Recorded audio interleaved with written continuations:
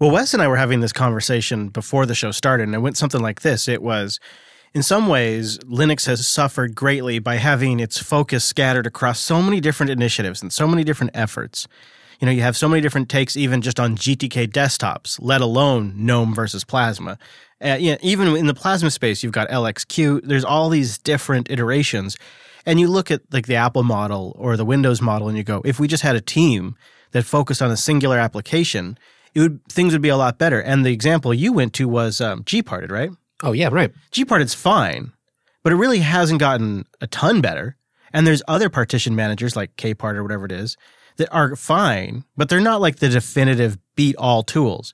And if we were developing one partition manager, it would probably be pretty great at this point. And I think all of us have always, we've thought about that. But in light of the news of IBM buying Red Hat, you kind of have to appreciate I don't know what to call it. There's like upsides of this diversity of thought, right? Yeah. We have less net things per unit, but right. We have a lot of redundancy. It takes us way longer to get there in some cases, but we also are not victim to the bus factor as much.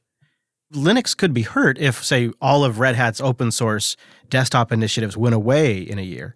Desktop Linux would be hurt, but that code would still be free software. Right. It wouldn't end desktop Linux. And those contributors that worked at Red Hat could still decide to contribute. New people could pick it up. There's a lot of options. So it is both a blessing and a curse in a sense, because sometimes it means we can't have the shiniest, but it also means you really can't take it away from us. Yeah, I think that's why you have to be careful. You just said if it goes away. I mean, it won't go away. It's free software. It's out on the internet. Right. None of this stuff is going to go away. And I'm a glass half full kind of guy, and I don't have any inside knowledge of the IBM Red Hat deal, but I can't see them throwing away that giant body of good free software.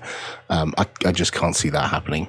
And even if it did, the software's still out there. People will coalesce around it who are passionate about it, and we'll keep it going, just like every other free software project that gets dumped by, a corporation. This is Linux Unplugged, episode 273 for October 30th, 2018.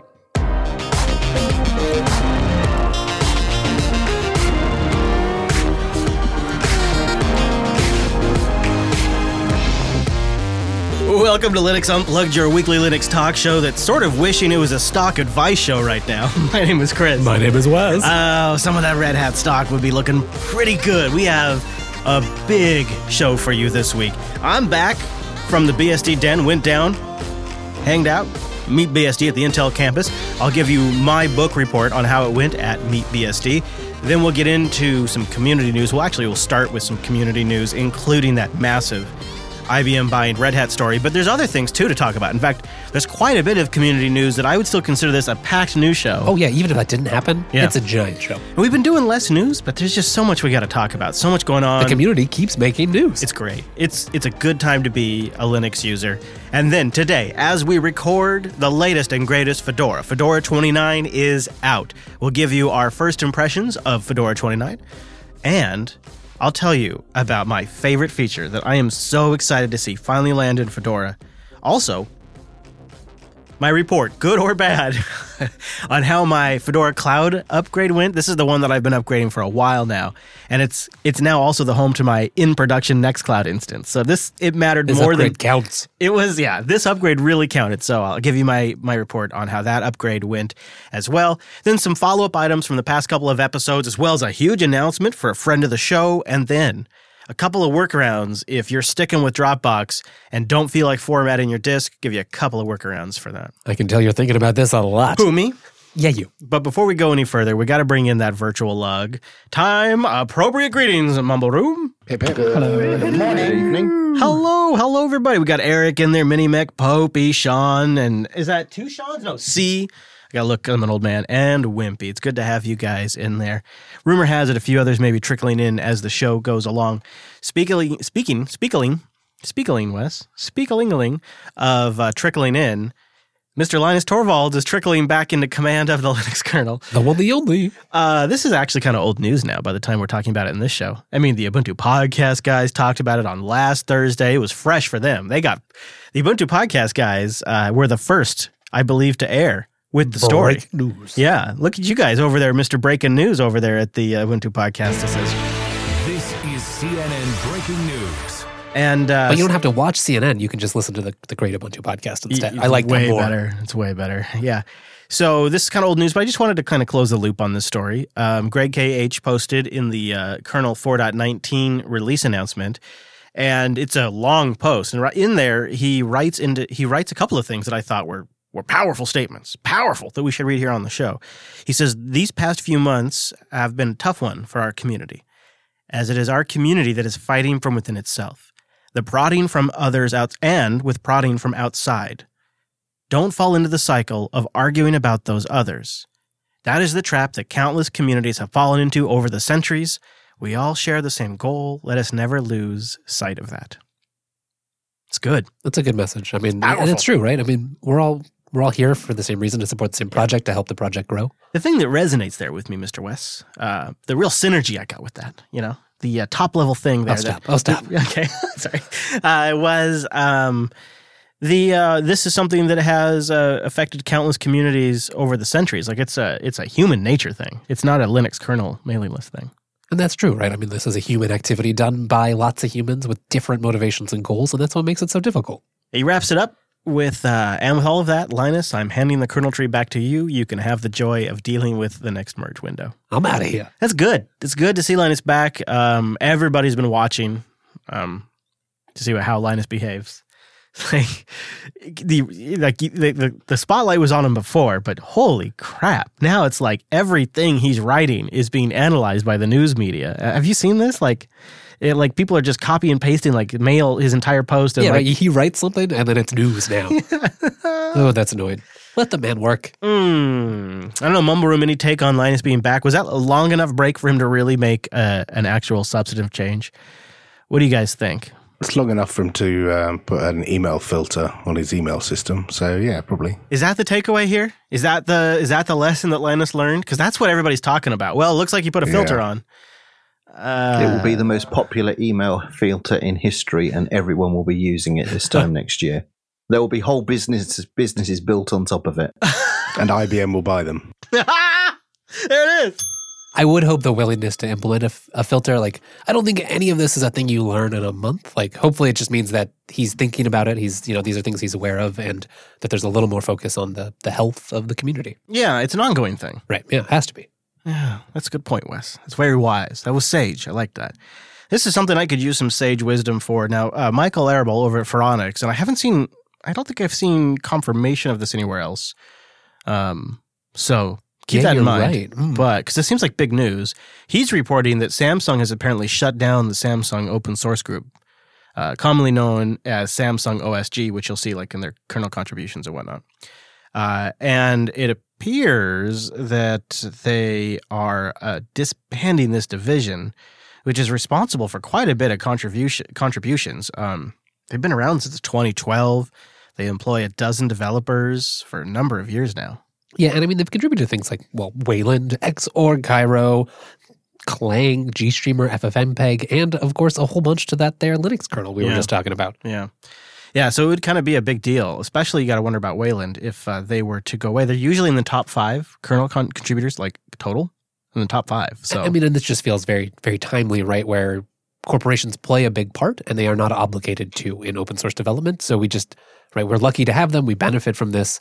It's why are they closing this? Is this maybe a they're trend? done. They're like, hey, we got everything we needed. All right, well, Google says we're going to have to use this kernel for the next X amount of years, so we don't have to develop any new drivers for a while. We're out. See ya. But that's not how it works. That's not how software development works. So it could be 100 things. It could be just a restructuring. Right. They'll still do open source work. It's just not under one umbrella anymore. It's a good question. One hopes, Wes. One certainly hopes, because it is funny. I'm not Samsung's biggest fan, but it seems like they've made genuine contributions that really have made a difference. I mean, you look, they're in the top 5. That matters. So hopefully it's not a total abandonment. It also makes me think about just, we look at Linux kernel contributors, but when a company contributes across so many projects, we don't often get a view into just all the things they're doing. You might see pockets of that. Oh, they support Krita or whatever, but a lot of these companies are pretty broad support. You're touching on something there that really grinds my gears, Wes. And that is that a lot of times these companies are contributing to open source and they do it kind of quietly. Like you're not even aware of what they're doing. And there's a real resistance to them talking about it. They don't, and I say this from somebody who tries to talk to them about it. And they'll talk to you in like a non-formal setting, off air, but they won't talk to you in any official capacity. And when you go to events, in a lot of cases, they won't even talk to me. Like I'm not allowed to like speak to an engineer. Like if the engineer realizes that I'm from the media, then they go grab the PR person and I have to talk to the PR person. And then if I have questions, I have to schedule it. And like, I just completely lose all access. They don't want to talk about it. And I think it's for Is this still like a liability? Business enterprise sort of uncomfortability with open source? Like it's okay to do the lawyers vet things, but it's not our business line. It's not our core thing. We don't want to talk about it. Or it's a liability thing, like from the patent wars. Or it could be simple things like, companies like Samsung work on, stuff like Wayland, but you look at where they put it. They may be developing IVI systems for large motor vehicle manufacturers. And those motor vehicle manufacturers are probably the kind of people who don't want this kind of information revealed because it's so competitive, such a cutthroat market. They don't want some engineer at the bottom of the stack at Samsung revealing that there's some deal going on for the next generation infotainment system in their new car that's not even out yet. Have you run into this working, through Canonical? Yeah, totally. Yeah. It's frustrating, isn't it? Yep. All right. Well, I've said my piece. And so, but just what you said that made me think about this is like, we don't really have a great window into what their contributions were. So how do we quantify what the loss is? Yeah, exactly. Like we have an idea by, here's a percentage of code contributions to the Linux kernel. That seems valuable, but it doesn't really tell me what. Is it support for some stupid vibrator in a Samsung phone somewhere? I mean, was that what that kernel contribution was? Or was it to make it possible for Wayland to render a Firefox pop-up on my... Very different scales, yeah. There's way more development that happens outside of the Linux kernel as well that, revolves around hardware enablement and what have you. Yeah. Boy, we could do a whole episode on that, really. It's a fascinating world. I got some insight into that when I was down at Dell and I was watching how they work upstream with different hardware OEMs. And it's fascinating stuff. But I'd like to take a moment and talk about some rapid-paced development around Proton. You can now play 2,600 Windows games on Linux via that Steam Play, which is using Proton underneath. That is massive. That is a huge accomplishment. And along with this, kind of an addendum to this, is the launch of ProtonDB at protondb.com. I'd like you guys just to know about this. You may remember when we first talked about Steam Play on this show, I mentioned there was a Google Docs spreadsheet that was keeping track of the games that was compatible. Oh, yeah, right. Well, that's now developed into protondb.com. And... it got so popular they basically broke Google Docs. For a while they were just breaking Google Docs. It was pretty funny. So they have all kinds of compatibility reports and whatnot. And to celebrate the .com launch, they're also redesigning the look of the overall database. Like they're making it look really nice. Get the initial data reports in there so it's easier for people to see what the compatibility expectations are. And it's sort of remarkable to me. Oh, there's some good games in here too. I mean, gosh. Classics to modern stuff. Like it's all over the map. Yeah. It's remarkable to me that they've gone to 2,500 games and this community that looks almost like it's a commercial venture. Like this site, this ProtonDB site. It's well made. Yeah, it's branded pretty nicely. It doesn't look bad. 18,459 compatibility reports in this database. For those 2,000 games. So it's the year of the Linux gaming desktop? And just to circle back, again on another topic, is I've now gotten multiple confirmations. And aren't you one of them, actually? People in the Google Stream beta, the streaming... Oh, yeah, right. Streaming video games under GNU/Linux. Hey, it's happening. 15 megabits is like the absolute minimum. It's going to work with something around there. Yeah, right. And you have to have like less than 5% packet loss. And 1% packet less than 1% is recommended. And for a while, it wanted you to have an external controller to plug in as well. I don't know if that's still true. I don't know. I don't think so, actually. It sounds like it's not. So you combine that streaming system with Proton.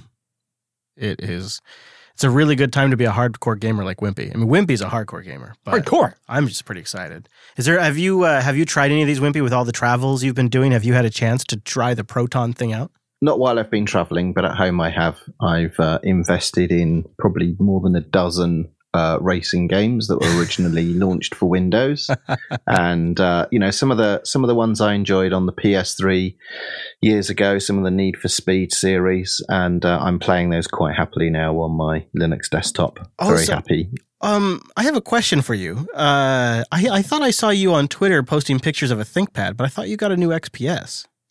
Or a new Dell 15. I went with ThinkPad in the end. Yeah, so I have the new ThinkPad now. No, really? That monster P1. Gosh. Yeah. Oh, and how has it been? Have you had much of a chance to play with it? I'm using it right now. And you upgraded, what was it, the RAM and the drive in that thing? Well, I couldn't upgrade the RAM post-market because only major OEMs can actually get the 32 gig DIMMs. So that delayed the order, in fact. Oh, wow. So I think I may have been the first person to actually order one of these with 64 gigs of RAM installed. What are you doing to us? Yeah, but so I couldn't source those aftermarket, so I had to get it ordered with that. But I ordered it with the cheapest SSD option, which was a 256 gig SSD, and then purchased some 970 Evos, a 512 and a 2 terabyte. So 2 drives. Yeah. So I've left Windows on the drive it came with. Sure. Put the 2 new drives in, and I've got 500 gig boot partition and a 2 terabyte home partition. Oh my gosh! What do you need 2 terabytes? Is that for VMs, for home drive? Think about how many Electron amps he runs. It's for all the code that I work on and all of the VMs. Just copies of data, just stuff. This is a 5-year machine at least. Yeah, I think so. In fact, I've had it for a few days now because I obviously got back at the weekend and it had arrived whilst I'd been away. And I've decided to go all in with this. So I've actually ordered the Thunderbolt docking station for it. And I'm going to set that up and actually use this as not just my laptop, but my main workstation for work. So I will plug it into the Thunderbolt dock, which connects to the screens and everything else. Have you decided which Thunderbolt dock you're going with? Because I've been considering doing the same thing. Yeah, there's a new one that Lenovo have released. Oh, really? Yeah, that has an adapter that connects alongside the power. So the power adapter in the laptop is next to one of the Thunderbolt ports, and they've made a cable which is connects to both of those in one connector. Do you have a link? I'd love. That's it right there. That's what I want. Yeah, I can look one up and send it over to you. This is great. So does this mean if you're switching away from the Dell to the ThinkPad, I'm not going to be looking up your nose whenever we're having video chats? This is true. In fact, it sounds ridiculous, right? But the placement of the webcam was actually a serious consideration in all of this, and I would say was actually the clinching feature that took me over the edge, because everyone talks about how small the Dell bezels are, but the bezels on this are also very small too. Yeah. Apple announced a new MacBook with small bezels today, and one of the things they specifically took time in the announcement to call out was that they had placed the camera at the top of the screen because people care about that kind of thing. And I completely agree. Doing meetings, I do Zoom meetings a lot now, a lot of Zoom meetings. Zoom. And they're all video. Everybody's looking at my face. So that was an issue when I was reviewing the Precision, or I'm sorry, when I was using the XPS, and the Precision has the same thing. So you wouldn't want to just carry around like a little C920 or whatever? No way. No, I don't think so. But what if you already have to live the dongle lifestyle? Like you've already got your little go bag. The cord's no good. It's long. Well, congratulations, Wimpy. This one's got a mini RJ45 port in it, which is a proper gigabit Ethernet port, and it has a little stub that expands that into a regular RJ45. So it has proper Ethernet on it as well, and it's got USB-A and USB-C ports on it, and HDMI ports and head jack ports. It's got plenty of I/O. This is a serious dock. This is not cheap, but it's really nice. Yeah, there's a version of that's more expensive that's got an NVIDIA graphics card in it as well. Oh, was I not just talking about that? Just were before we started going on there. I was like, what would be really nice is to do an eGPU Thunderbolt dock. Yeah, well, I don't need that because I've already got the eGPU, so I'm just getting the one that's connect all of your stuff up. Yeah. Ooh, man. Well, I'll be curious to hear your thoughts on how the dock works out, because I think I want to pick one up too. So I may live vicariously through you for a bit. Well, speaking of new hardware, our friends at System 76 have been teasing this Thelio system for a while. Have. And we've got some details. Yeah, okay, so they're not actually going to announce it until, well, November 1st. So it's soon, but you don't have to wait that long. They're calling them open hardware systems, and in theory, they're shipping in December. Yeah. And so I had the fortune of Carl willing to be able to stay up late and email exchange with me last night to answer some of my questions about what do they mean by open hardware, where's the innovation here, what's different about this.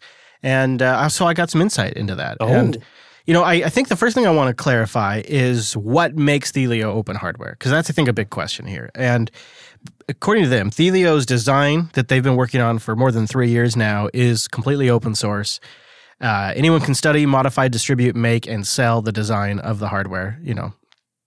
I'll get into that again in a second. I'll come back to that. But another part that I think is maybe the part that's more interesting to the audience is he writes in a blog post, to further our open computer ambition, we are working to remove functionality from the proprietary mainboard, like the motherboard. Okay. To that end, we've designed Thelio IO, a daughter board that manages thermal and chassis control, also providing storage backplane for the drives in Thelio. So they've got this daughter board system where they're going to be moving the proprietary functionality. I see. So all of your little proprietary blobs or chipsets that need them, black boxes, that's on one board, and then just standard, more open components can be on the actual main board. Yeah, exactly.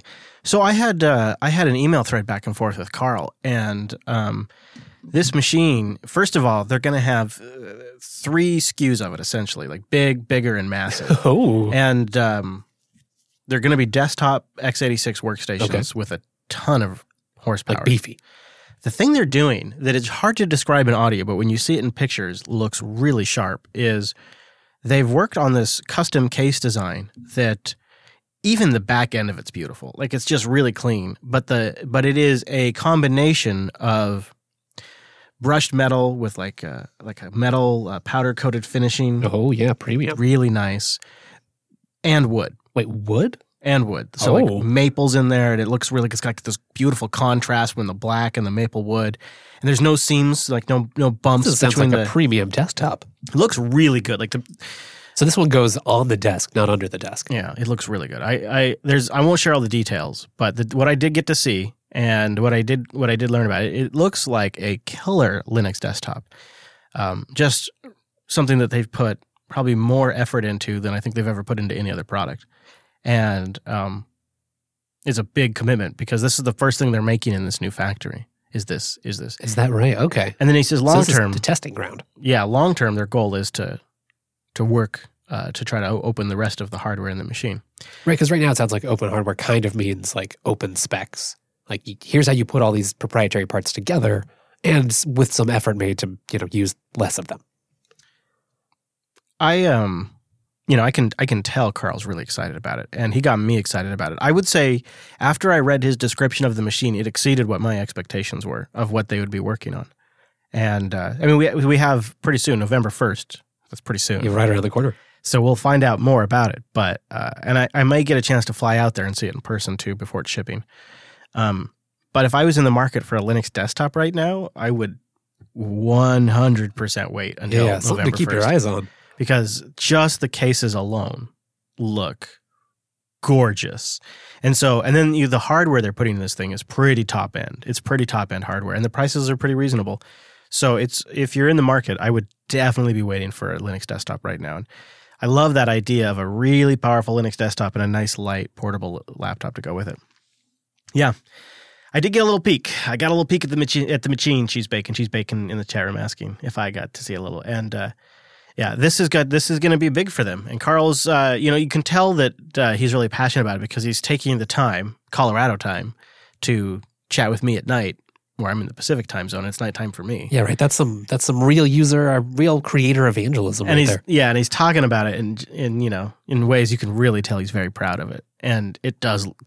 The pictures I got to see are really sharp. I think when you guys get to see it, you're going to get to see even more than I got to see when it does go public. I think you're going to be pretty impressed. So yeah, the Thelio hype is real. It isn't some people are hoping it's a RISC-V system that would be totally open. It isn't like that, but I think their innovation here is this daughterboard system. I mean, it's probably a good thing, right? Like, we don't want them to bite off more than they can chew and fail. It's probably better to go in small incremental steps. They'll get their new facilities up and running. They'll get this guy going, provide more revenue for them to work on, slowly building up these relationships and hopefully freeing more of it. Make for a great plasma workstation. Oh, yeah. That's what I'm saying. Frequent Virtual Lug contributor and friend of the show, Alex, had reached a major milestone himself recently. His project, Linux Server IO, his project and the team over there just passed 1 billion total polls from Docker Hub. 1 billion polls, so congratulations to Linux Server IO. I've actually, before I even knew Alex, I bumped into Linux Server IO a couple of times just pulling down, I think it was like an NZB client or something I was pulling off of Docker There's Hub. a lot of popular software packaged up in it. Yeah, 1 billion, that really shows you the size and scale of Docker Hub. When you can start a project like this and you package up applications that have been packaged many a time before in various formats, you put it up on Docker Hub and it gets 1 billion downloads. Over 1 billion. So congratulations to them. Yeah, there's a lot of hard work, some good insights there. Go check that out, and then go use some of their some cool applications you can run easily. It's a great mix, because you can throw it up on your own machine, a laptop or a VPS, and try out something that is all packaged up and ready to go, and you can at least see if you like it, and then go build it yourself if you want, or stick with the image. All right. We got to do something, because this next story... How do we get there? We've got to talk about the inescapable story of the week. I don't think I'd ever be ready. I think that's it. I will. There's never going to be a point in which I am ready to talk about. We're still in shock. All right, I got one. I got something. Okay, Wes, I'm going to give you a little quiz. Are you ready? Oh. Okay. Mr. Payne, see if you can guess the project.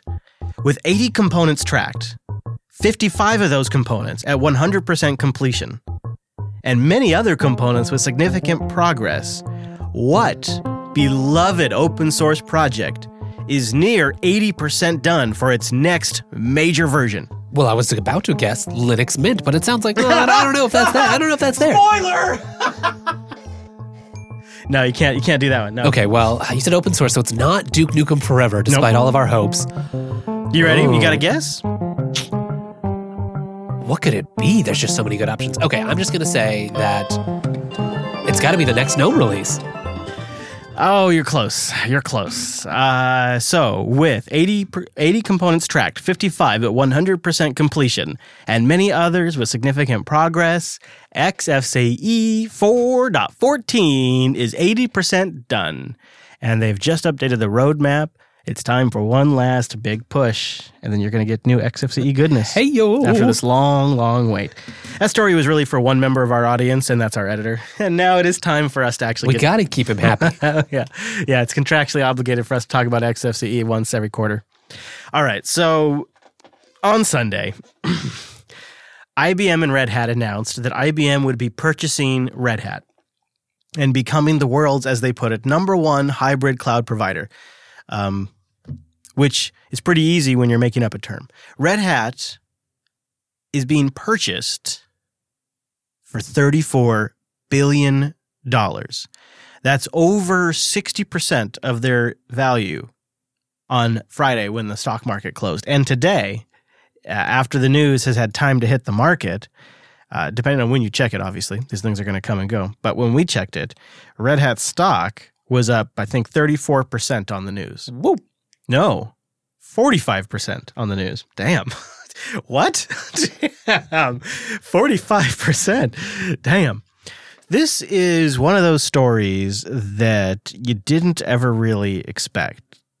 In all fairness, you probably don't think that much about IBM, unless you're an enterprise, right? We fair don't talk point. about it. Fair point. And two, I just sort of assumed Red Hat wasn't for sale. I guess I've been struggling with this in a way that felt really personal to me because I'm not a Red Hat employee. I'm not even a Red Hat user. In fact, I don't even like using RHEL. I just, for some reason though, I've felt a really personal struggle with this one. And I think part of that is I feel like the great wars of the late 90s, early 2000s were for nothing. Like, what was it all for? Because in 2018, Microsoft is one of the key open source contributors and now owns GitHub officially. That's gone through as of Monday. And the star rebel, the shining open source revenue generator, Red Hat, is now owned by an establishment company, or is going to be, IBM. Like all of our trailblazing and cause fighting, and like we went through so much. Like in the 90s, Microsoft was so dominant, and that by the late 90s and early 2000s, we had all of these projects. We had Wine and Mono and all of these attempts to just coexist in a world that was dominated by Microsoft. And we finally get through all of that, and we look back at it, what was it all for? And I feel the same way with Red Hat being bought by IBM. I thought they would be the ones buying IBM. I thought they would be the ones buying Amazon. Not the other way around. That's not the way I saw it going down. So I don't know, the old man in me just really sort of took it hard a little bit. Isn't this something, though, that we always had to be aware of? I mean, it's kind of like using a proprietary service where you've said it many times, right? Like you use it, but you know that it could go away, it could change, the business could fold, or they could just stop interrupting with however you like using it. And I mean, for as long as Red Hat's been public, it's a for-profit corporation. Right. They may have a culture that really likes open source, but that's not why it exists. Right. And as Red Hat will tell you, they don't have any intellectual property. They have staff, and they give away all their software. They have been a services company for a very long time. They were one of the early services companies. That's what they make their money on, is the services around the open source software that they sell, and in some case, the closed source software they sell. They have been more like IBM for a very long time than we'd like to acknowledge, because we like to look at the things that they do that feel like the open source fairy delivering us great software. We get things like Network Manager, and we get things like Pulse Audio and Systemd and Pipewire, which we just recently talked about, and so many other fundamental technologies, Flatpak, et cetera, that don't really seem to have a direct cloud angle, don't have a direct services industry angle, but yet are extremely useful and beneficial to all Linux distributions. And that's the thing that we like to talk about. That's how we like to look at Red Hat in that light. But the reality is Red Hat is a for-profit public company who makes money selling services. More like IBM than we'd like to admit. But it still was shocking to see it. Like I said, I think I always expected that Red Hat wasn't for sale and that they would be the ones doing the buying. Right, they've been our juggernaut. They're the ones like, look, Linux can make money. The services open source model, it can make money. It makes sense. These are good philosophies to build a company on. And obviously that's still true, but they obviously had a little bit of a special culture too. And how much of that can stay, will stay, we just don't know. But the big difference between IBM and Red Hat, I think, is that, I mean, how much does IBM really give back to the community? Whereas Red Hat seriously has multiple full-time employees. They have 2 or 3 that work for the GNOME Foundation. They have others that work on other projects. Some people have been hired by Red Hat just to keep working on those essential applications that we need. Yeah, it's hard to really think of what major contributions IBM has made to the industry in general recently. Well, I think it is another case that we kind of talked about before where they do have a lot of contributions to open source in their history in a broad manner, but they don't talk about it, right? Red Hat talked about it. It was a big thing that they did. The people they employed were very prominent in the community. So it is right. They have both a decent history of open source contribution, but they don't do it in the same way. They don't exactly have the same attitude, and they don't spend all their time talking about it, especially from like the business executive side. Right. That's a big part of Red Hat's branding is Jim Whitehurst, open culture, open source. He wrote a book about it. They talk about it at the very top, whereas IBM, it's like an implementation detail. Exactly. Okay. So, when I first saw this news too, the first question that I tried to frame all of this in was, is it possible that the new owner could be a better owner of what Red Hat has, like Red Hat's properties? Could IBM be a better owner of those things? Can IBM be a better owner? Can they own this stack better than Red Hat can?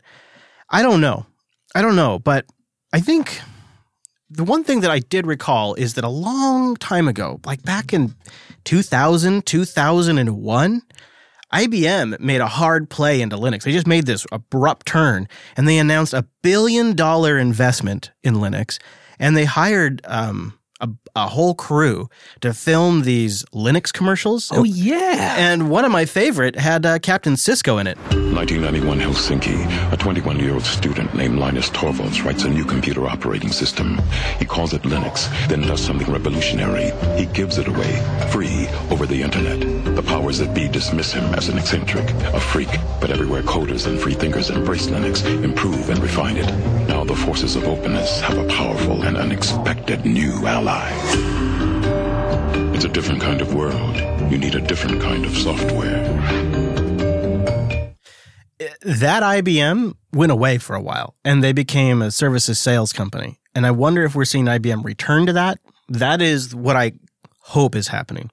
I mean, they've done a lot of good stuff, right? A lot of good engineering work has come out of them. And you're right, they haven't really kept up. Maybe a question is, can you do that? How much can new blood be injected into a company? Is this really going to change things? What is their capacity for change? I have heard from more than 5, less than 10, I'll just put it that way, Red Hat employees now who are very not happy. They are very not happy. I would say panic and disparity is the tone. Interestingly enough, I've also heard from people who do not work at Red Hat, but know people really well who work at Red Hat, and they say they're pumped. So there is some people inside that are very excited. But the people I heard about, they're primarily concerned about things like they have this memo list internally that's a very expose kind of thing. They're worried that's going to get shut down. They have a very unique culture. They're worried that that's going to get shut down. Right, that seems like a lot that can be difficult. Yeah. So there's internally, the theme sort of is, I work at Red Hat because this is Red Hat, and I am passionate about open source, and I wanted to work somewhere where my open source software would ship to end users and make a difference. And that's why I'm at Red Hat, because it's Red Hat, not because it's IBM. And the thing that Jim Whitehurst knows very well is Red Hat's real value is the software developers. That's the talent. Their engineers are their most valuable asset because everything else is free for the most part. You know, all of their source code stuff, it's free. The source RPMs that they still, that is free. And so the developers are their real talent. And if they leave because it's no longer Red Hat, then this deal loses a ton of its value.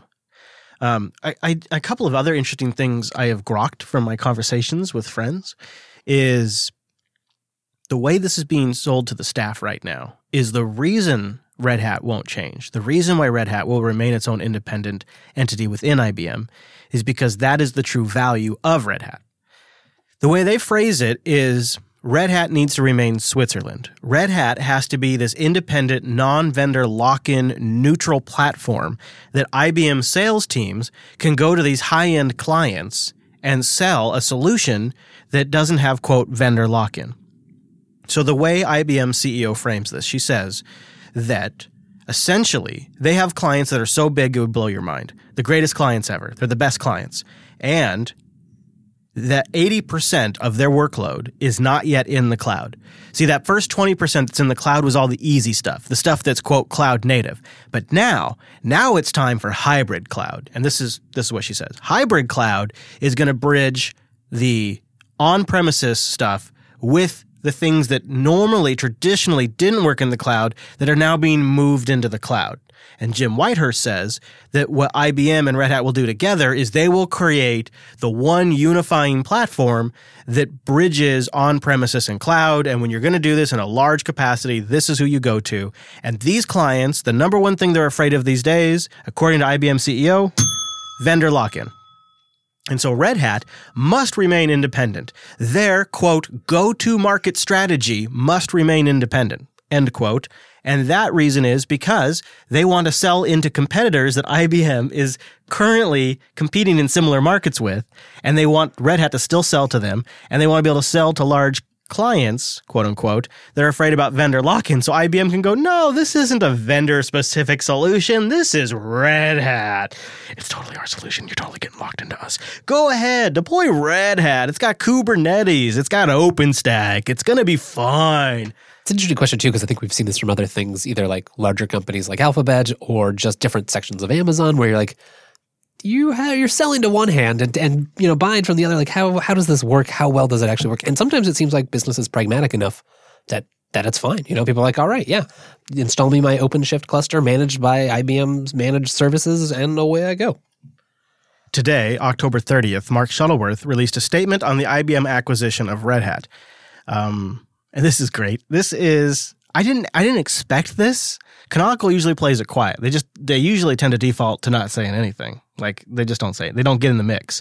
But this time, Mark wasn't standing still. And this isn't the first time we've seen this. I think you guys will recall almost a year ago, we had a ZDNet article where Mark was taking some shots at Red Hat's open. Oh, yeah. It was for OpenShift implementation. It was good. It was a good read. I love it. This is even better. I love this. He writes in here, public sources of data on Linux trends show that we've had a clear move. And he's setting up that essentially Red Hat has been losing market shares is his position, and that they were pushed into this. He says, we salute Red Hat for the role it played in framing open source's familiar, shrink-wrapped replacement for traditional Unix on Wintel. In that sense, RHEL was critical in the open source movement. Nevertheless, the world has moved on, and replacing Unix is no longer sufficient. The decline in RHEL growth, contrasted with the acceleration in Linux more broadly, is a strong market indicator of the next wave of open source. So what he's saying is RHEL market share decreasing, but overall Linux deployments were going up, market indicator. And I think he's right. And that's what's so great about it. And then he goes into containers and whatnot, essentially kind of implying that IBM was able to scoop them up because of this situation that Red Hat found. The time of RHEL is past. Maybe true. Red Hat's explanation is that we just simply couldn't sell into the clients at the scale we wanted to anymore. Like, we had reached the end of our sales capacity. And to get to the next big fish, we had to get even bigger ourselves. That's their version of the story. Besides the fact that, all the shareholders make buckets. Right. Which, fine, that's a legit enough, who would say no to that? Whew. Well, having interviewed with their consulting department recently, I can actually verify their statements about they've got customers lining up through the door, and they just don't have the consulting staff to actually do the on-site implementations that they're wanting to do. So there may be some validity to that. Wall Street seems to think so. I mean, up 45%. Jeez, that is really something. I don't know. I'd be curious to know any old timers what your thoughts are just in terms of. I mean, this is Red Hat. Like, this is Red Hat we're talking about right here. And for us old timers, this to me it feels huge.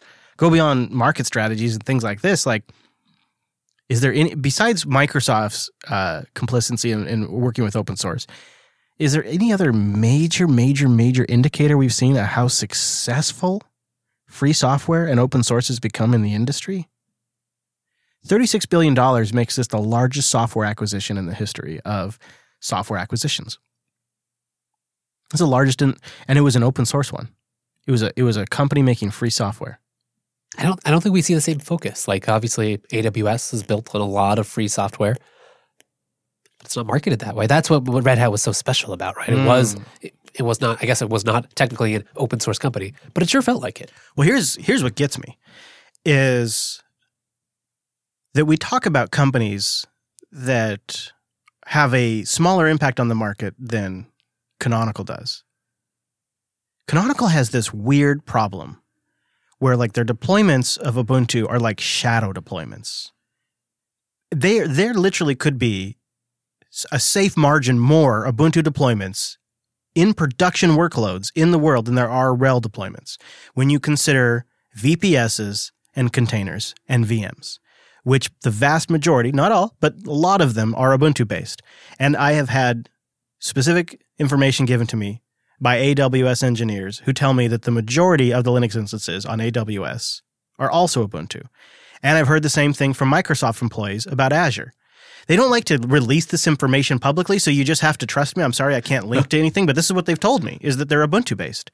And yet, we talk about Ubuntu as if it is in another tier from Red Hat, as if it's along the same deployment scale of Fedora or Mint or Elementary OS. But in reality, it has tens of millions more deployments because of the container and VPS craze. Well, I think part of it, too, is like RHEL means Red Hat, right? Ubuntu kind of just means Linux. Like, it's Ubuntu Linux, and you got it because it was an easy to use. It was already there. It might have been the default, but you didn't have to talk to Canonical. You might not even know who Canonical is. You just know about Ubuntu. Yeah, unless you're buying managed services. I was having a conversation with some of the leadership at Linux Academy talking about beefing up the Ubuntu courseware at Linux Academy. And it's something they're interested in doing, but they have zero student data showing, I shouldn't say zero, but they have less student demand for Ubuntu than they have for Kali Linux right now. And I know that just simply is incongruent with the market share of Ubuntu. And the way we talk about Ubuntu is incongruent with the market share of Ubuntu. And the way the tech industry, we talk more about Fitbit and Netflix than we talk about Canonical. Meanwhile, Canonical's running all of this stuff that these companies are using. It's a bizarre thing. And so the other thing that really sort of landed hard on me is, does this mean Canonical is next? Is Microsoft now going, shit, well, Azure is powered by, like 30, 40% of the rigs on here are Ubuntu-based. Right. Can we afford for one of our competitors to control this? Right. And I wonder if there wasn't a bidding war going on for Red Hat. The way this news came out, the way it came out on a Sunday, it was leaked, and then they had to confirm it before they could even tell their own staff. It makes you wonder if there was another company involved in the bidding process for Red Hat. And this is all my way of saying we have major shifts still ahead of us. Like when you look, there are certain shifts happening in the industry because now of the success of open source, and this is the result of that success. Right. We can't ignore that. Like, for it to be successful means it's used by big companies, and they have different ideas of what they want to do with that technology. To me, it also underscores like it's still important that we have some non-commercial distributions, like things like Debian or Arch that like maybe I don't run them on my server. I have certainly in both cases, but they're there, and that is a thing that keeps the community focused a little bit, or at least like that's our fallback. So Brandon just joined, but I don't know if he's at his mic, and I'm going to steal his thunder a little bit. Maybe I want to propose kind of an alternate reality to this merger. Brandon and I were talking the other day when this happened about an article that was posted about maybe IBM bought Red Hat and Red Hat takes over IBM. So instead of this being the corporatizing of Red Hat, I'm not sure if that's a word, but it is now. Instead, Jim becomes the new CEO of IBM in the next couple of years, and Red Hat's culture overwhelms that of IBM, and now open source takes over from the inside. I like that idea. 300,000 employees, though, it's it feels like a drop in the ocean. It's one department within a massive entity. I think that in reality, it'll be somewhere in between. I'm hoping for a best case scenario that it'll be like Microsoft and LinkedIn. If you didn't know the business behind it, you wouldn't know that Microsoft owns LinkedIn. And I think that's kind of based on the articles that I've read. I think that's kind of what IBM wants to do with Red Hat, because they're supposed to be an autonomous subsidiary of IBM. That's what they say. But you think about this. Really, IBM has been around in one form or another since the early 1900s, 1911. They weren't called International Business Machines until 1924. But, we're talking, these guys have been around since the World Wars. And the idea that a division of a company that has been around for nearly 100 years will change the culture is optimistic. It is definitely optimistic. I'm hopeful, though. If nothing else, maybe they could use them as a steward. Like IBM trying to navigate a new world and a new technology landscape could defer to Red Hat's expertise in certain areas. Right. It's interesting. Like we kind of assume that the IBM culture will crush Red Hat, or that's a lot of the fears. But hey, maybe it'll go the reverse, and IBM opens up and some of this new blood distributes. Mm-hmm. But you're right. It's a numbers game, and that's... Brandon, did you want to jump in there with some thoughts? Yeah, IBM's contributed to open source for a very long time. Mm-hmm. They have an open source culture. I'm not, I'm a former Red Hatter, so I have a different perspective, but I don't think it's going to be all the doom and gloom. But that's just my personal opinion. Good. What do you feel it is because IBM has been a good steward to open source in the past, or what is it that's making you feel? It's been a good steward. A few people in the chat have mentioned some of the things that they've done. They have a lot of projects between Red Hat and IBM. I think it's they've contributed more to open source than anyone. Period. So it's it'll be interesting If not, if all else fails, everything Red Hat does is open source. Just go fork it. Right? Yeah. Right, and I think that is a nice safety hatch we have here. Is there's free software, and the original contributors still own the copyrights of them. So that's impressive, and that is good to note. I hope so. I think in some ways it could supercharge their sales engine, and that could be really good. And in the meantime, business continues as normal. Today, Red Hat Enterprise Linux 7.6 shipped, and Fedora 29 shipped. Now this I am very excited about. There's a big feature in Fedora 29 that I've been looking forward to trying.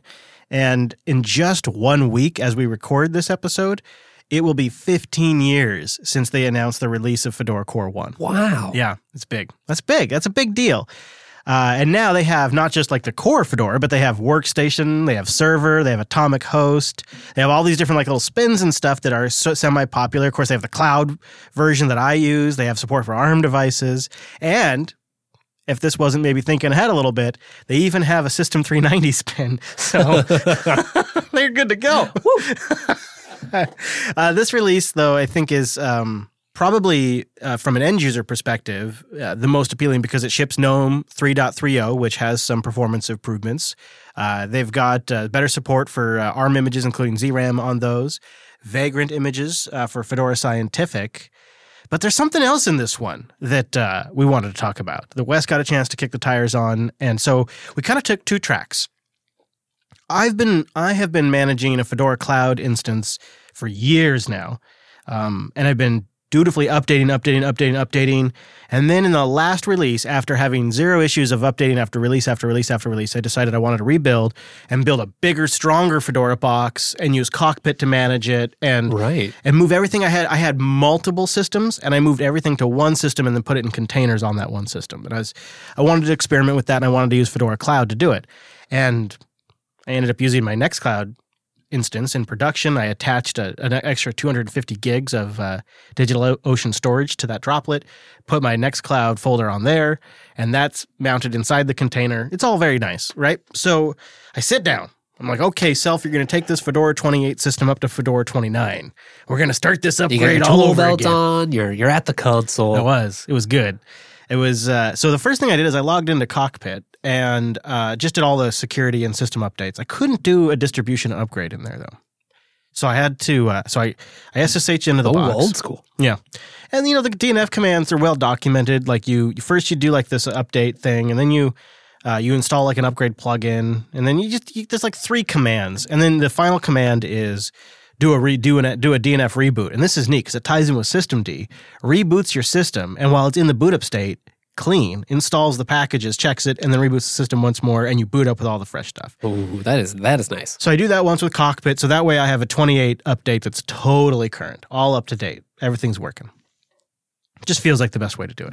Then I SSH in, and I do all that DNF stuff, get the 29 upgrade going, does the same process, it reboots, does the install, upgrades it all. So now I have a full 29 install that's up to date. Just like that. Boots up. Feels like it takes forever because when it's doing that systemd upgrade in the background, it's offline.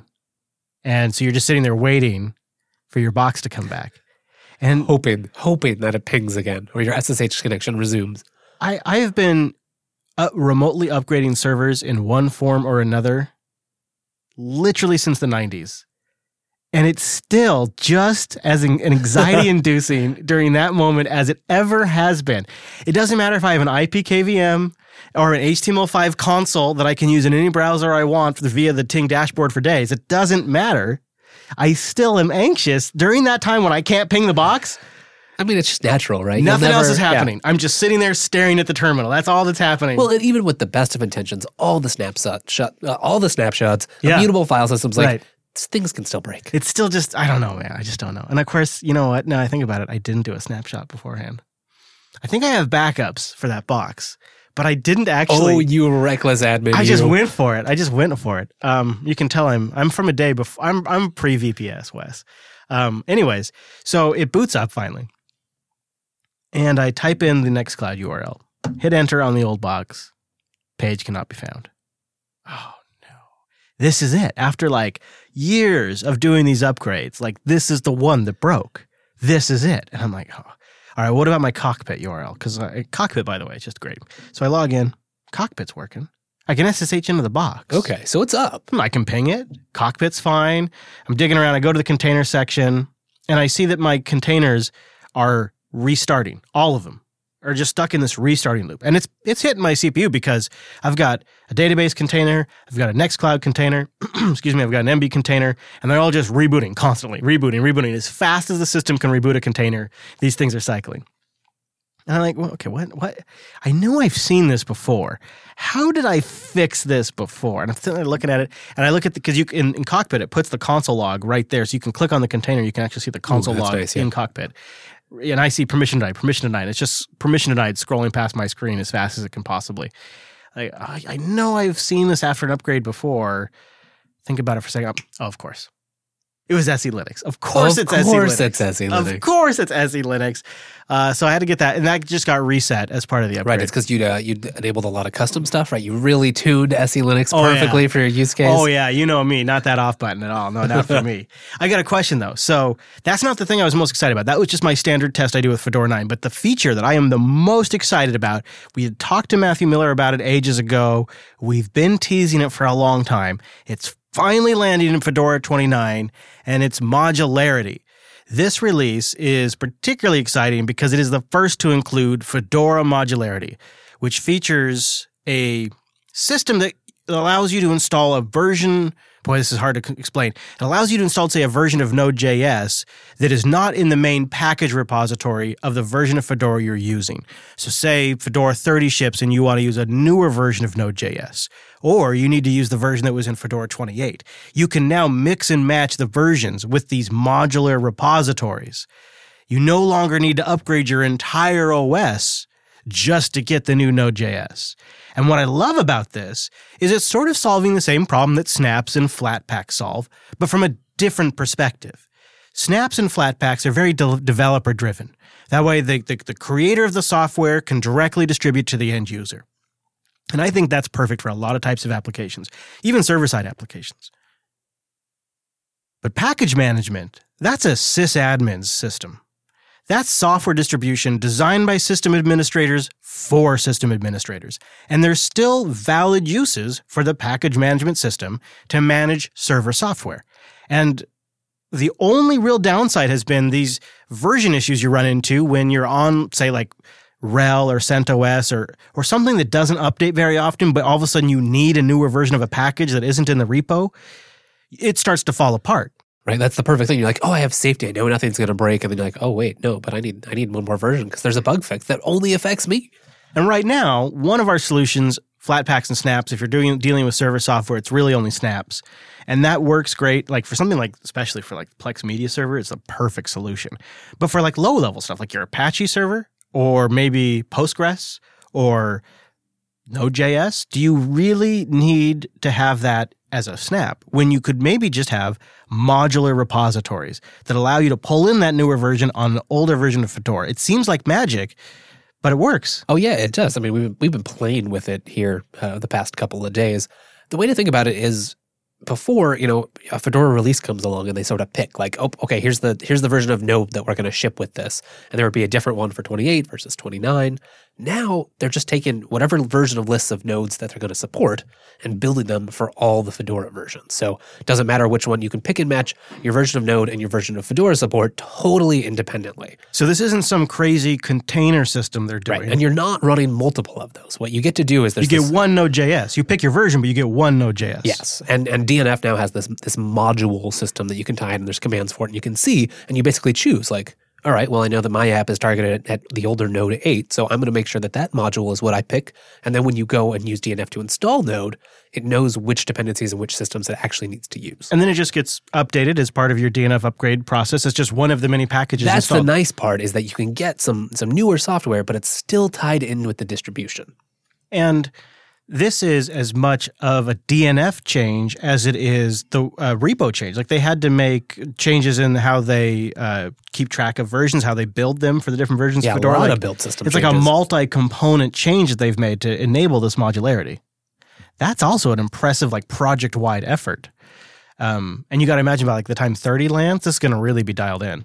Some of the things I like about this is obviously, as you say, there's there are a ton of third-party options for getting software, even just building it yourself if you have to. But distributions do a lot of hard work. Fedora does a lot of hard work getting the stuff packaged, having updates for the software that needs to be there, security updates, whatever else that you have in mind. With a system like this, you still get all those things. You can just get newer versions, or as you say, older versions. I'll say the story now, as they call it, of how you get software on Fedora is getting a little complex. So you've got DNF in the repositories, you've got Flatpaks, you've got Copper, and you've got modular Fedora repositories. And I think I'm actually missing. I mean, there's things like RPM Fusion, which it just plugs in, but it's a separate project. It's true. There is that too. Yeah. So there's a lot of ways to get software. When we were trying out Fedora, I said, I'll tell you what I feel like, because I feel like Fedora is really great if you're just doing, get down, start working, you're doing a terminal, doing a web browser. It's so great for that. But like, what if you need it as your daily driver, Wes? Can you get Slack and Telegram and these things on there? How did that go for you? How did it go try to get these Electron apps or these proprietary applications? With FlatHub, honestly, it was pretty good. Now, it went, I'd say 85% of the way to being pretty seamless, where I could just go to the website, follow the installation instructions, and then click through on the flathub.org website and install stuff. That didn't quite work with GNOME software, but all of the command line versions of those same stuff did work just fine. Kicks an air up. Yeah, so that was a little cryptic. I didn't find an easy solution within the first 2 Google results. I didn't try any harder than that. I'm sure it's easy to fix, but I just wanted to play with it. Yeah. But I wasn't sure. So that's interesting that you ran into that, because I wasn't sure if I was doing so. So this is if this is an actual bug, I might try to reproduce the process and file a bug for this, because I thought maybe when I ran into it, I thought I was just being dumb. Yeah, we'll have to play with that a little more, because it was almost really slick. Yeah. I should stress too that just running on the command line and installing the name of the Flatpak works totally fine. Slack, Dropbox, Telegram, they're all there. Once you add the FlatHub repo, yes. You have to do that first. That part was easy. That was easy. That was you just go to FlatHub. They have a thing you can click, and just if you're on Fedora already, it's all integrated so that it calls up all the right applications. It launches GNOME software. It installs correctly. Mm-hmm. Yeah. And then you're able to get Telegram and Slack and all of the proprietary goodies that you use to communicate during the day. And it works on the Fedora desktop. Any other kind of impressions you had when using it? Any other takeaways? There's that installer. I mean, I'm just not a fan of Anaconda. I will say that their newer, what is it, Bevet or something? The new version of their disk manager in the installer, that's actually gotten better. I like it a lot. I hate the original version.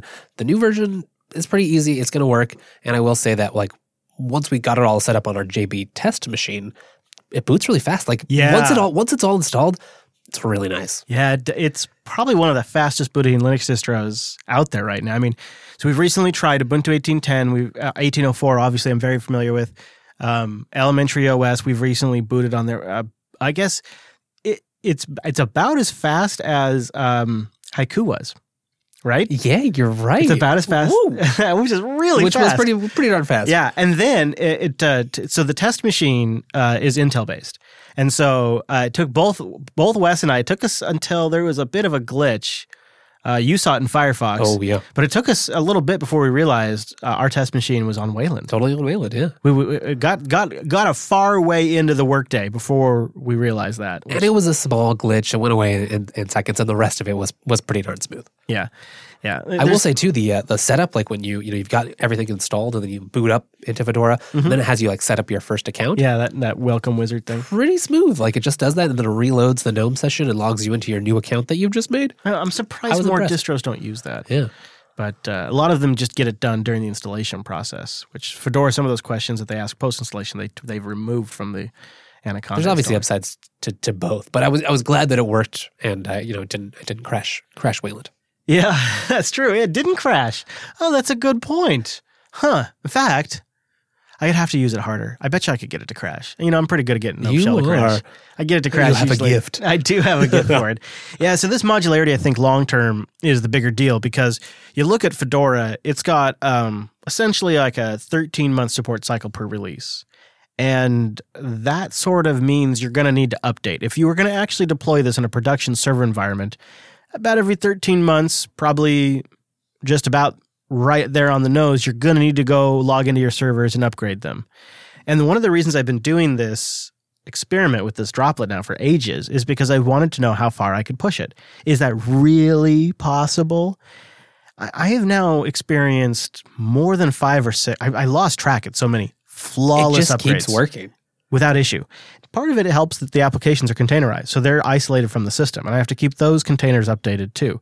But it has made the risk surface of the upgrade a lot smaller. And so I have a very small core Fedora install that Can just be pretty standard. Right? Yeah.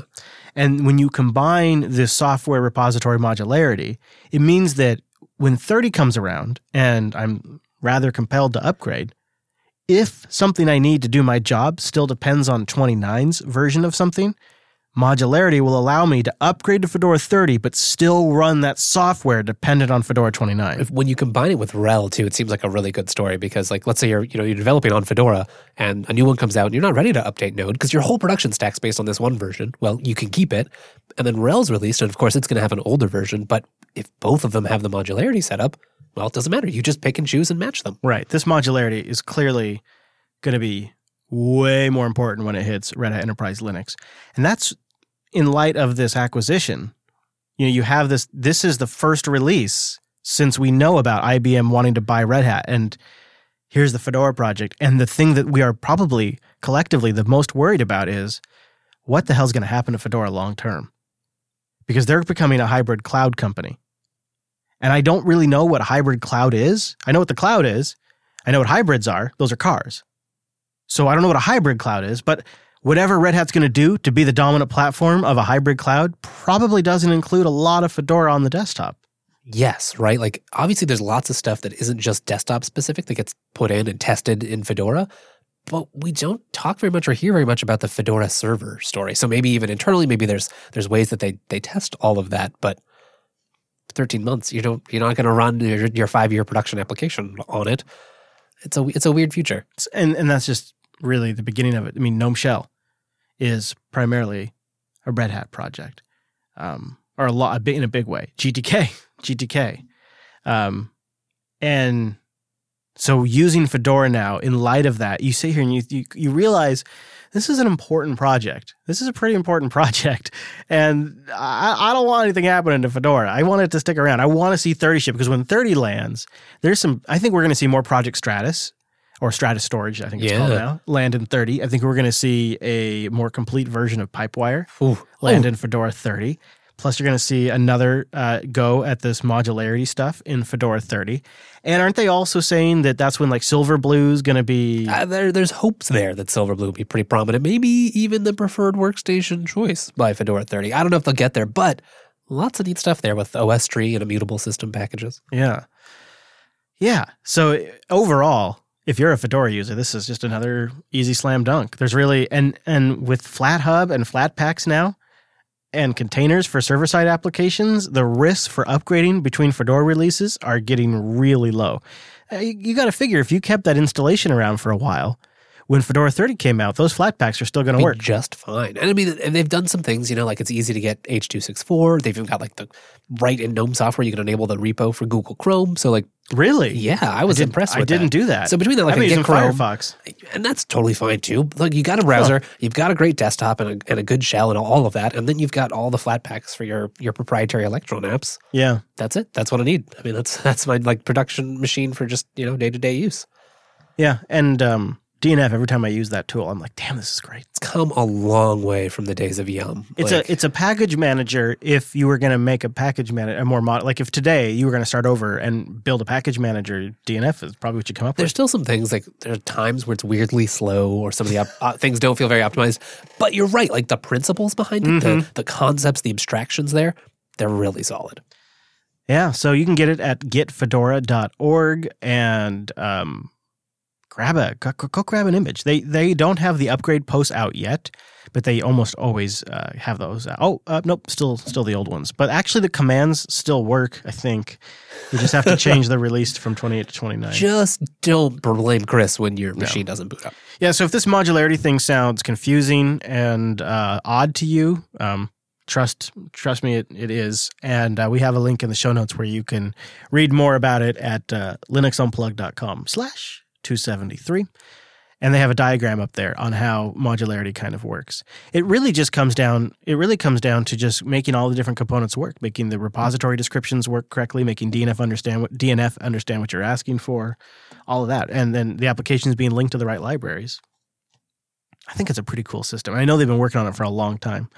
I'm surprised it took so long. I mean, this feels like something we should have had ages ago. Yeah. Well, I had an opportunity last week, was it, that we did our Pipewire episode? Oh, yeah. When that episode came out, I was down in Santa Clara at the Intel campus at Meet BSD. Look at you.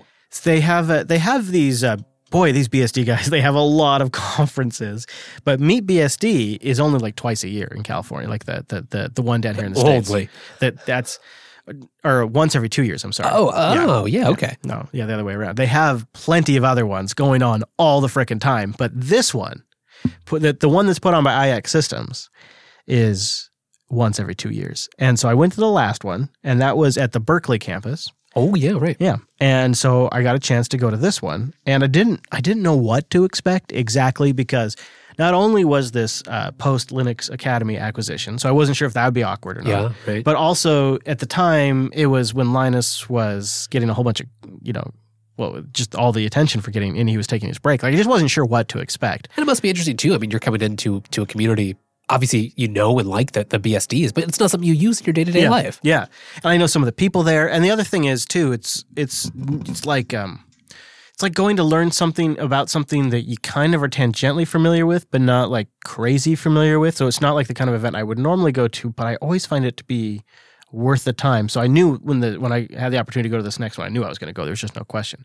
But I thought what I would do, because I have such a bad memory, especially when it's a week later. I took an audio recorder with me to capture some of my thoughts there at the conference, and I wanted to kind of recreate some of the conference experience for you. So this was me arriving at the Intel campus, which, holy crap, the Intel campus is multiple blocks with multiple sky bridges and multiple parking lots. That's what matters, the sky bridge count.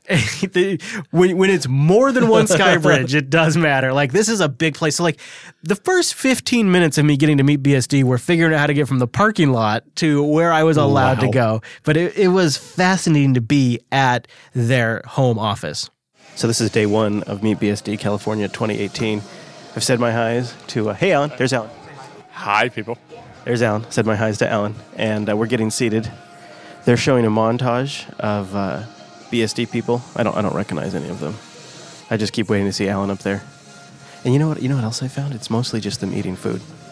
Just mostly them eating food. But we're getting ready. I think it's going to be a good day, because we're here we're at the Intel campus in one of their convention rooms, I guess. What do you call this room?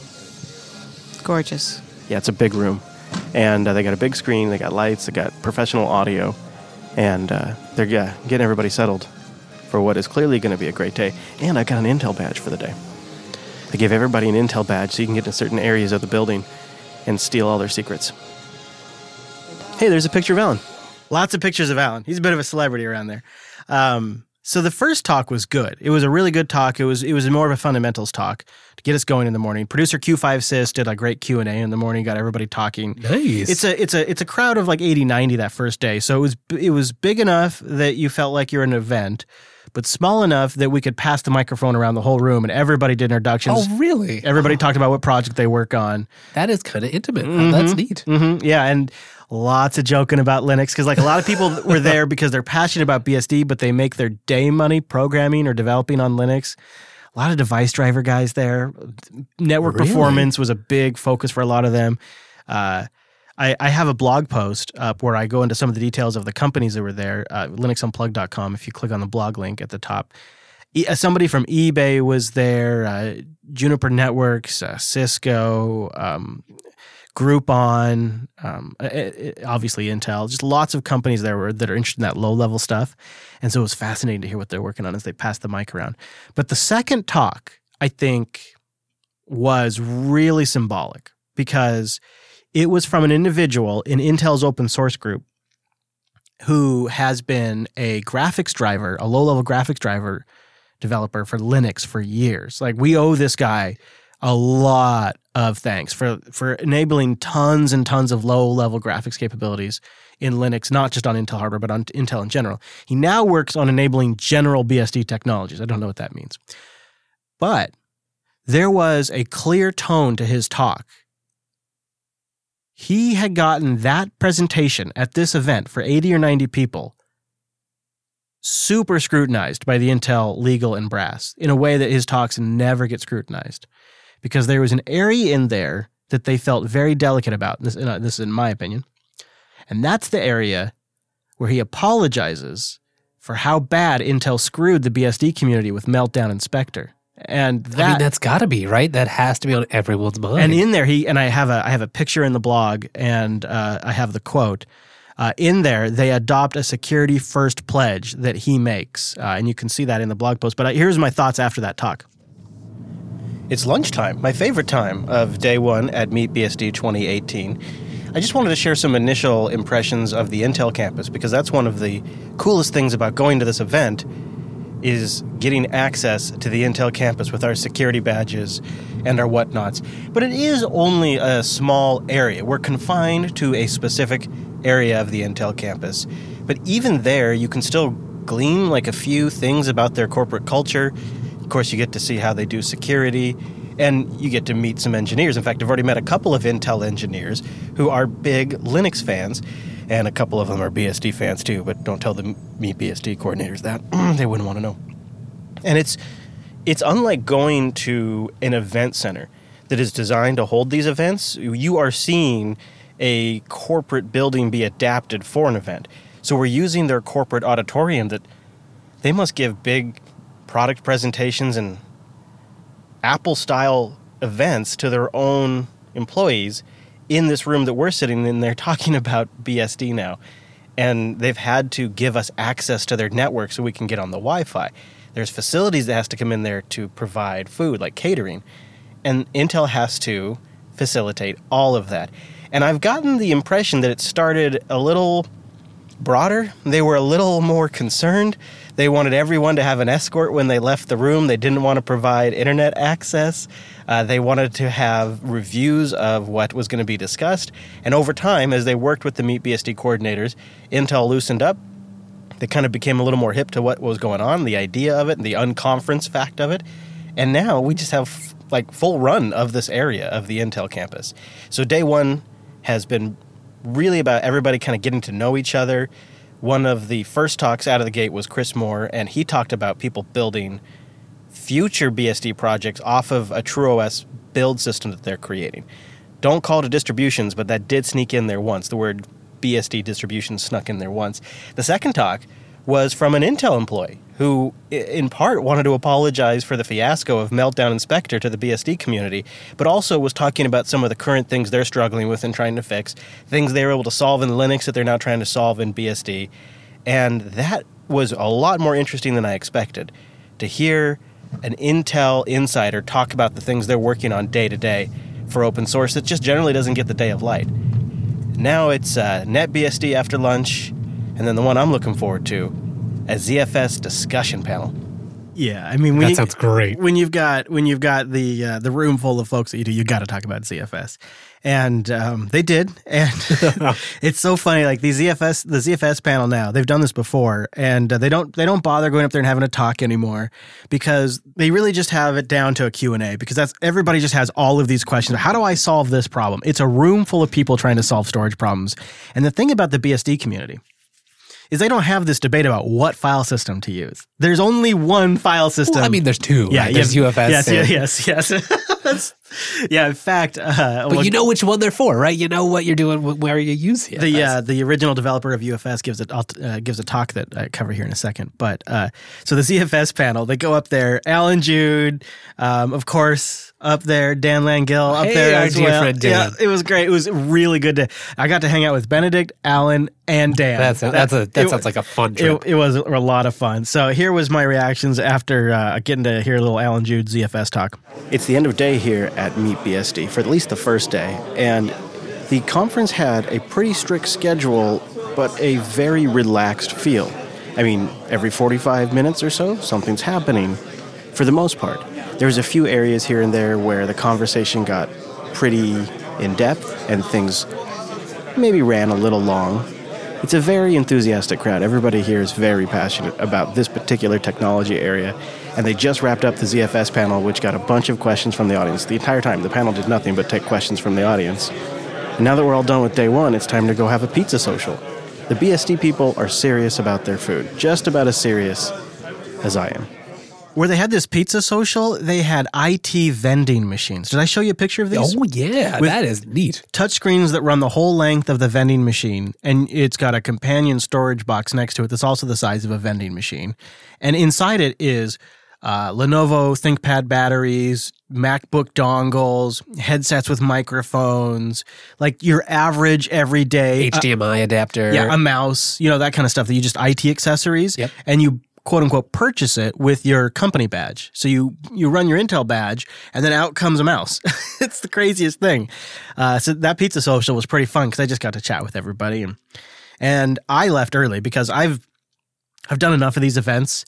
And if it's not my core crew, like sometimes I'll go out and I'll party late, but if it's not my core crew, I'm like, well, it was great seeing you guys. You guys have a great night. I'm going to bed. And I go to bed like at 9:00 and I get great sleep and I don't get sick.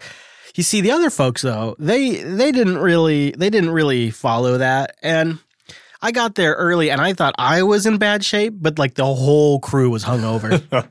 Good morning. It's day 2 at Meet BSD in Santa Clara, California. Today is October 20th, 2018, and the BSD folk are trickling in. You feed them and they show up. Some of them were out quite late last night, 1 a.m. or so, being very geeky. I, on the other hand, being the seasoned fest goer that I am, was in bed by 10 o'clock. You see, I got these systems I keep in place. Keep hydrated, wash the hands, and go to bed by 10 o'clock. And then you don't get any con crud. But here, for these people, it's a rare opportunity to actually get together and talk in person. They do all of their communication primarily over IRC and email.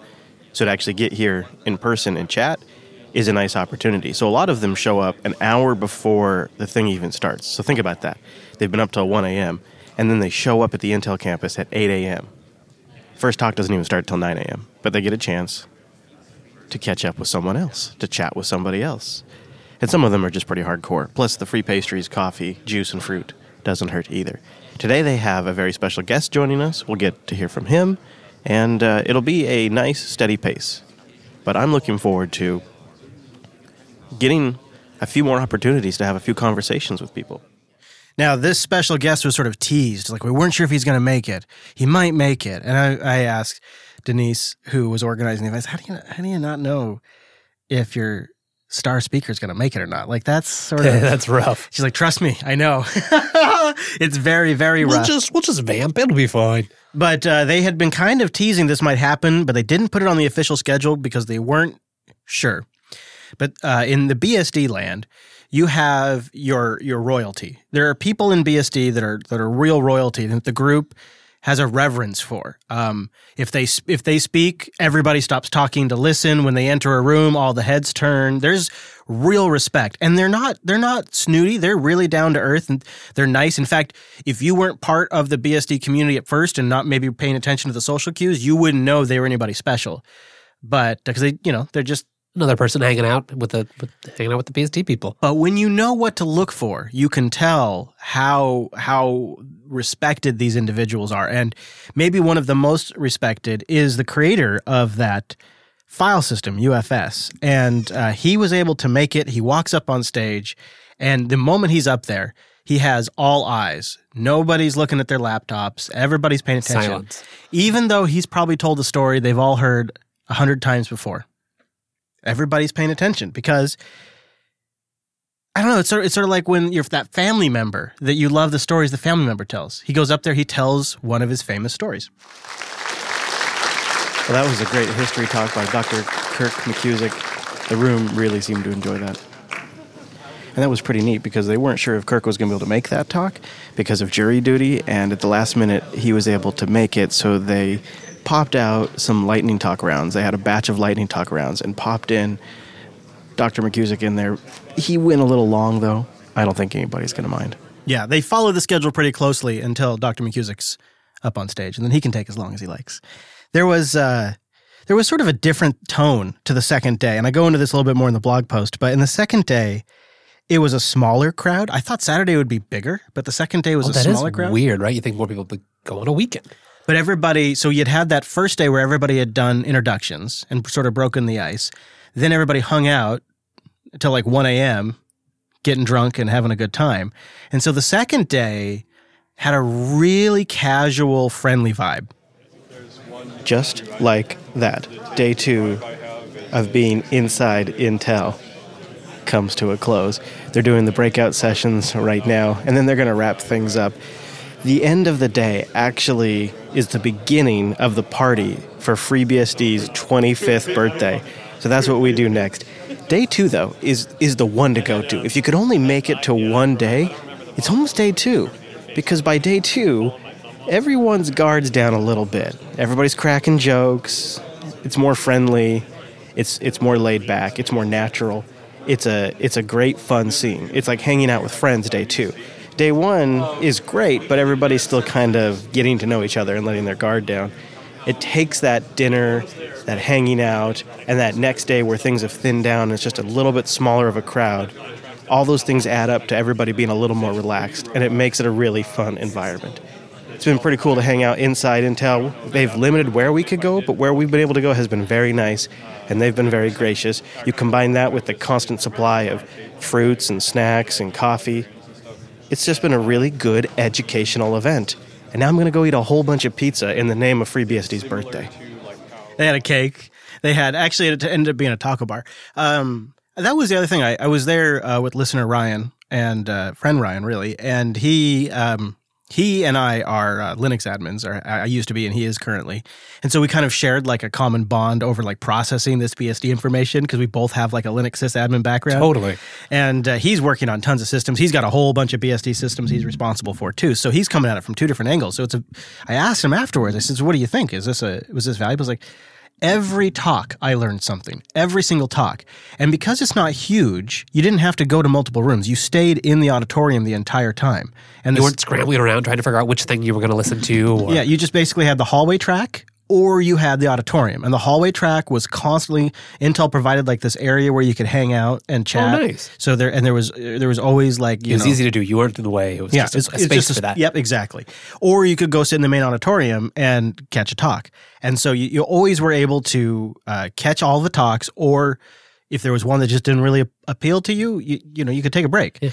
It was really nicely done. A lot of the Linux events that we go to now are so big that there's multiple tracks happening at the same time. And you get there, and this is, I think, a common problem that newcomers to conferences have, is you get completely overwhelmed because you can't attend it all. And there will often be multiple talks going on that you're interested at the same time. And it's really overwhelming. Whereas with MeetBSD, it's all in one room because of the size and the scale of the event. And it was a good size for me. I really enjoyed it. It seems like from what you've said, like there's a bit more of a cohesiveness, or I don't know. At Linux events, there's obviously like lots of people there with the same mindset. They're almost always wonderful, right? You like-minded people interested in the same stuff that you nerd out about. But you're interested in maybe different things. Like maybe you care about Linux, or you just care about open source desktops and Linux as an implementation deal, or you really love GIMP and you don't care at all about containers, right? Was there anything different in this? In that, like, if you go here, you use a BSD stack, right? You use OpenBSD on your firewall. You use FreeBSD for a whole bunch of your desktops. That, like, was it different? There's a cohesiveness and a singularness of thought that we don't have in Linux, for sure. More so than we have in Linux. But at the same time, more than I've ever seen, I saw a lot of fragmentation. I was really surprised. So behind the scenes, and I think one of the things that I learned in this event that the BSDs are really going to struggle with is modernization. A lot of people like to use BSD because it's how things have been done for a long time, which means when you need to modernize, people don't like it. Before the general MeetBSD people attended, there was a developer summit. And in there, some of the developers were trying to make a case to the other developers that we need to move to Git off of SVN. And that wasn't going over. I mean, the sell is, we'll build a bridge so you can keep doing SVN, and on the back end, we'll have that going up to Git. So there's a resistance to change, which could be challenging for them. But yeah, I mean I think that's both like many things. It's a Good and positive bad. and negative, Yep. right? Yeah, Yep. it means that it's more carefully crafted. But it means you have certain developers who are like, come on, man, we need to start doing this in a better way, in a newer way. And then you have other people like, this has worked fine for 20, 30 years. We don't need to change this. Yeah. And that's a hard argument that they get stuck at, I think. But they're managing it, and they're trying to walk that line while still being respectful to the old way of doing things. So they're trying to walk the line. The other thing is, I was really surprised. Like, they asked how many people in the room are using Trident, the new desktop. Like, only the developers of Trident were using it. Interesting. A lot of them were just using the command line for like there's a lot of differences in how they use it, but I'd say they have more in common than the average group of Linux users does. That was my I was surprised where they differed, and I realized, damn, that could be a drag on the project in some cases. But I felt like they differed in less places. I mean, yeah, it's impressive. The BSDs. I mean, obviously there's separate communities and there's separate BSD projects when we say the BSDs, but in general, it seems like they just have they've grown a really good community that's supportive and interesting, and they all do a good job of just making cool shit. Professional. I felt like it was a professional event. It was well run. IX Systems does a great job, and it was really gracious of Intel to host it there. So anyways, that's my take on MeetBSD. It was totally worth going even as a Linux user. I would go again to the next one. I agree. I don't think every talk I learned something, but absolutely every day I learned several things that I thought were valuable. Is there anything you think Linux conferences or conventions could learn from the way MeetBSD happened? It's really hard to say because one of the things that made it so great was the size. Wasn't so big. And that's really hard to deal with because we just have a lot of people that come to these events. Right. But that's something worth, I do think it's something worth thinking about. And I think it's something that organizers of Linux events should consider doing is attending some of these BSD events because it feels like you're not overworked, but you're getting stuff done. You're learning stuff. It's worth your time, but it's not like you don't feel like you're at work. Yeah, and you can feel like maybe you don't have so much FOMO. You feel like you understood the whole conference. Yeah, yep. I want to do a follow-up to last week's episode where we finally got that review of the Dell Precision 5530, that monster of a system. It looks like a bigger version of the XPS 13. But I wanted to follow up and say we've posted a companion blog post of the review so that way you can see what it actually looks like because it is a beautiful machine. And I posted some additional thoughts about the review and links to the benchmarks that I mentioned in that review. So if you go to linuxunplugged.com, look for the blog link at the top of the site, and then you'll find the post for both MeetBSD and the Dell machine. It's a good-looking machine, so it's like we had to show some pictures of it. But be honest, the real reason was just to show up that cute picture of Dylan. I did debate putting that picture in, but I thought it was good scale. Here's what it looks like with the kid in there. It's a good-looking laptop, and he's a good-looking kid, so you put them both in there. I mean, Boom. the thing I liked about that too is it's the perfect example of like you might not bring it with you to the beach every time, but if you need to, you definitely can. Yeah, I actually this makes me sound like a hipster, but I actually walked like a mile to a coffee shop carrying that laptop, and I thought, you know what? If I can carry this laptop a mile, that means it's light enough.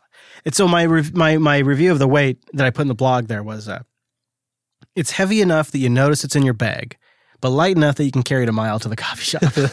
So, good enough, right? It's good enough. Anyways, I don't know if we're going to keep doing this blog stuff. So I did one for MeetBSD and did one for this Dell Precision 5530. I'd like to know your thoughts. Tweet me at ChrisLES or go to the contact page. Is it useful when I think for like the hardware, it would be to see a picture of what we're talking about. And then you can check it back later on. Like if you get closer to time to make a purchase, you could always come back and check this. But at the same time, it means I'm out there taking pictures, we're writing up blogs and stuff. It's a fair investment in time. Not negligible, but if people are going to look at it, if this would be a helpful addendum or extra reference for the show, it'd be interesting to do. We're exploring other ways of just sort of, increasing our coverage and the ways we do that. And this is one way we could do it. There's lots of ways we can make that happen. And, boy, speaking of expanding coverage, Crazy Noah is blowing out the doors. Crazy Noah is right. It's just, when I saw this, I thought, cannot keep up with that guy. My God, man. My God. So Ask Noah is near 100 friggin' episodes now. And it's massive because not only is he doing like a daily show push to get to episode 100, so he's doing like episodes on like nearly every day next week. But for episode 100, he's going to have a party that looks awesome. It's at the Tamarack, I think it is, Tamarack Tap Room. And man, does that look good. And I think Noah's going to be buying too. So Ask Noah 100 is coming up. He's got a lot planned for it. So we wanted to give him a shout. So if I show up, I can ask him Linux questions and he'll give me beer? That's how that works? I wonder. I mean, it's going to be, I think the party's going to be November 7th. And I'll have a link to the tap room in the show notes if you want to check it out. It is in Minnesota. So just keep that in mind. I tell you what, though. If I could make it, I would. Gosh. So I called him up. I'm like, Noah, when's your party? Can I make it? He's like, it's on the 7th. I'm like, damn it, Noah, I'm going to be traveling on that day. So I can't make it, but it looks really great. And 100 episodes. That is not an easy thing to do. That is a lot of content and a lot of it. I mean, yeah, he's going to be doing, with these daily episodes, he's going to be doing like format experiments to see what people like. Try switching up the format of the Ask Noah program and see what sticks. So he's going to be looking for feedback and stuff. So if you've listened to the show before, maybe it didn't click for you, now's an opportunity to listen while he's doing this and let him know what did click. Yeah, exactly. And he'll do more of it. He's pretty keen on that. Because that's the hardest thing, I think, right? Like from our side is there's a lot of ways to present some of this stuff and not everyone likes all of it. So your feedback goes a long way. Now, just a couple of quick links before we get out of here. A couple of workarounds if you're still using Dropbox out there and you don't have Extended 4. There is now DBXFS. You can mount Dropbox folders locally as a virtual file system on XFS. There's one. It's using Fuse, as you probably guessed. And then I'll link to another. I love the internet. I knew this would happen. I knew this. I said, the first thing I said, you could just make a loopback.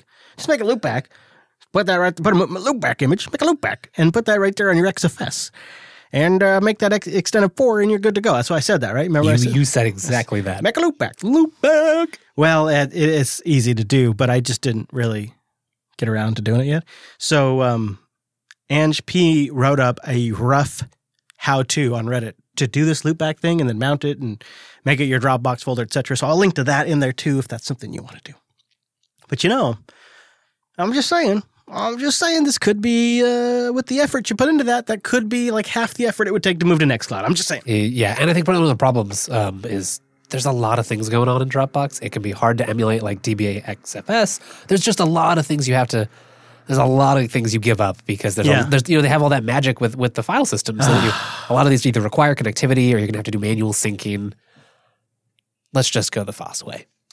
Yeah, and the thing is Nextcloud has been really, so this blog post I did for MeetBSD, I use Nextcloud so I'm taking the pictures on the phone. Yep.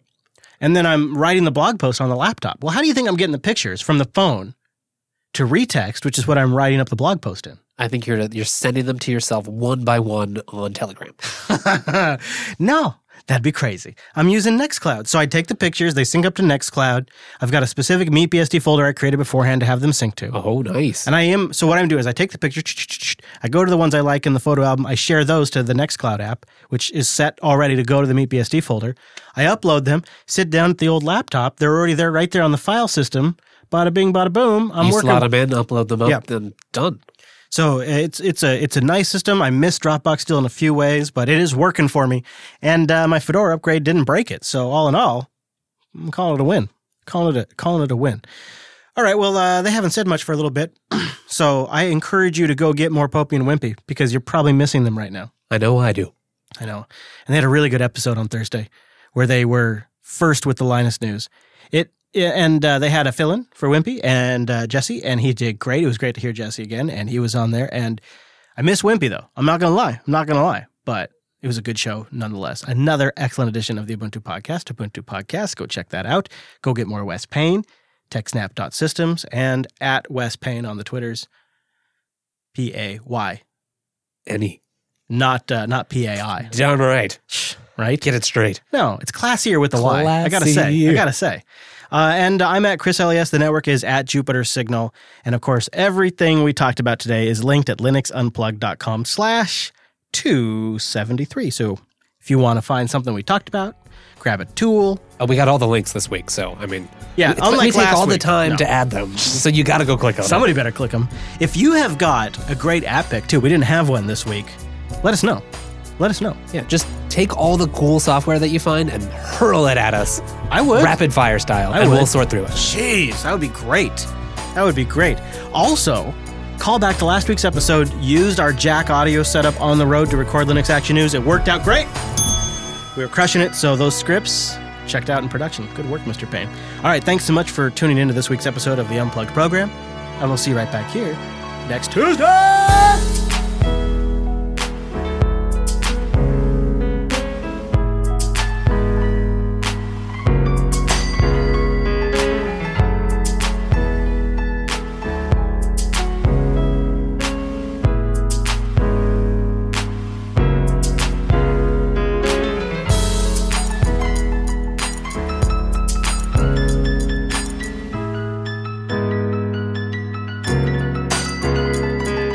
Get it out of here.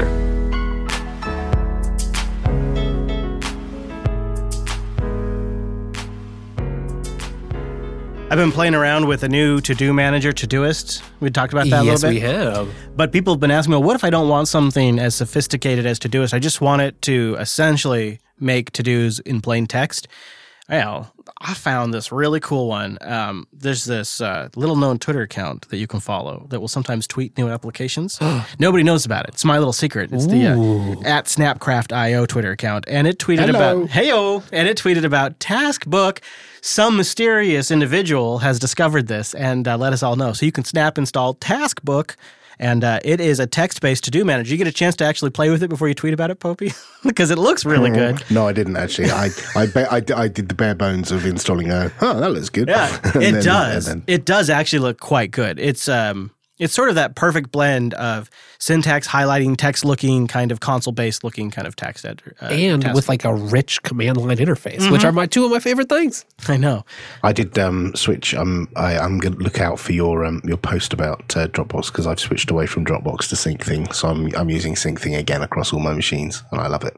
So why SyncThing and not something like Cfile or Nextcloud? Because SyncThing is kind of complicated. Not really. All I did with SyncThing was snap install SyncThing, run it, and then it discovered the other machines on my LAN. It said, "Do you want to add this one?" I went, "Yep." It went, "What about this one?" "Yep." And I just added them all, and they all synchronized with each other.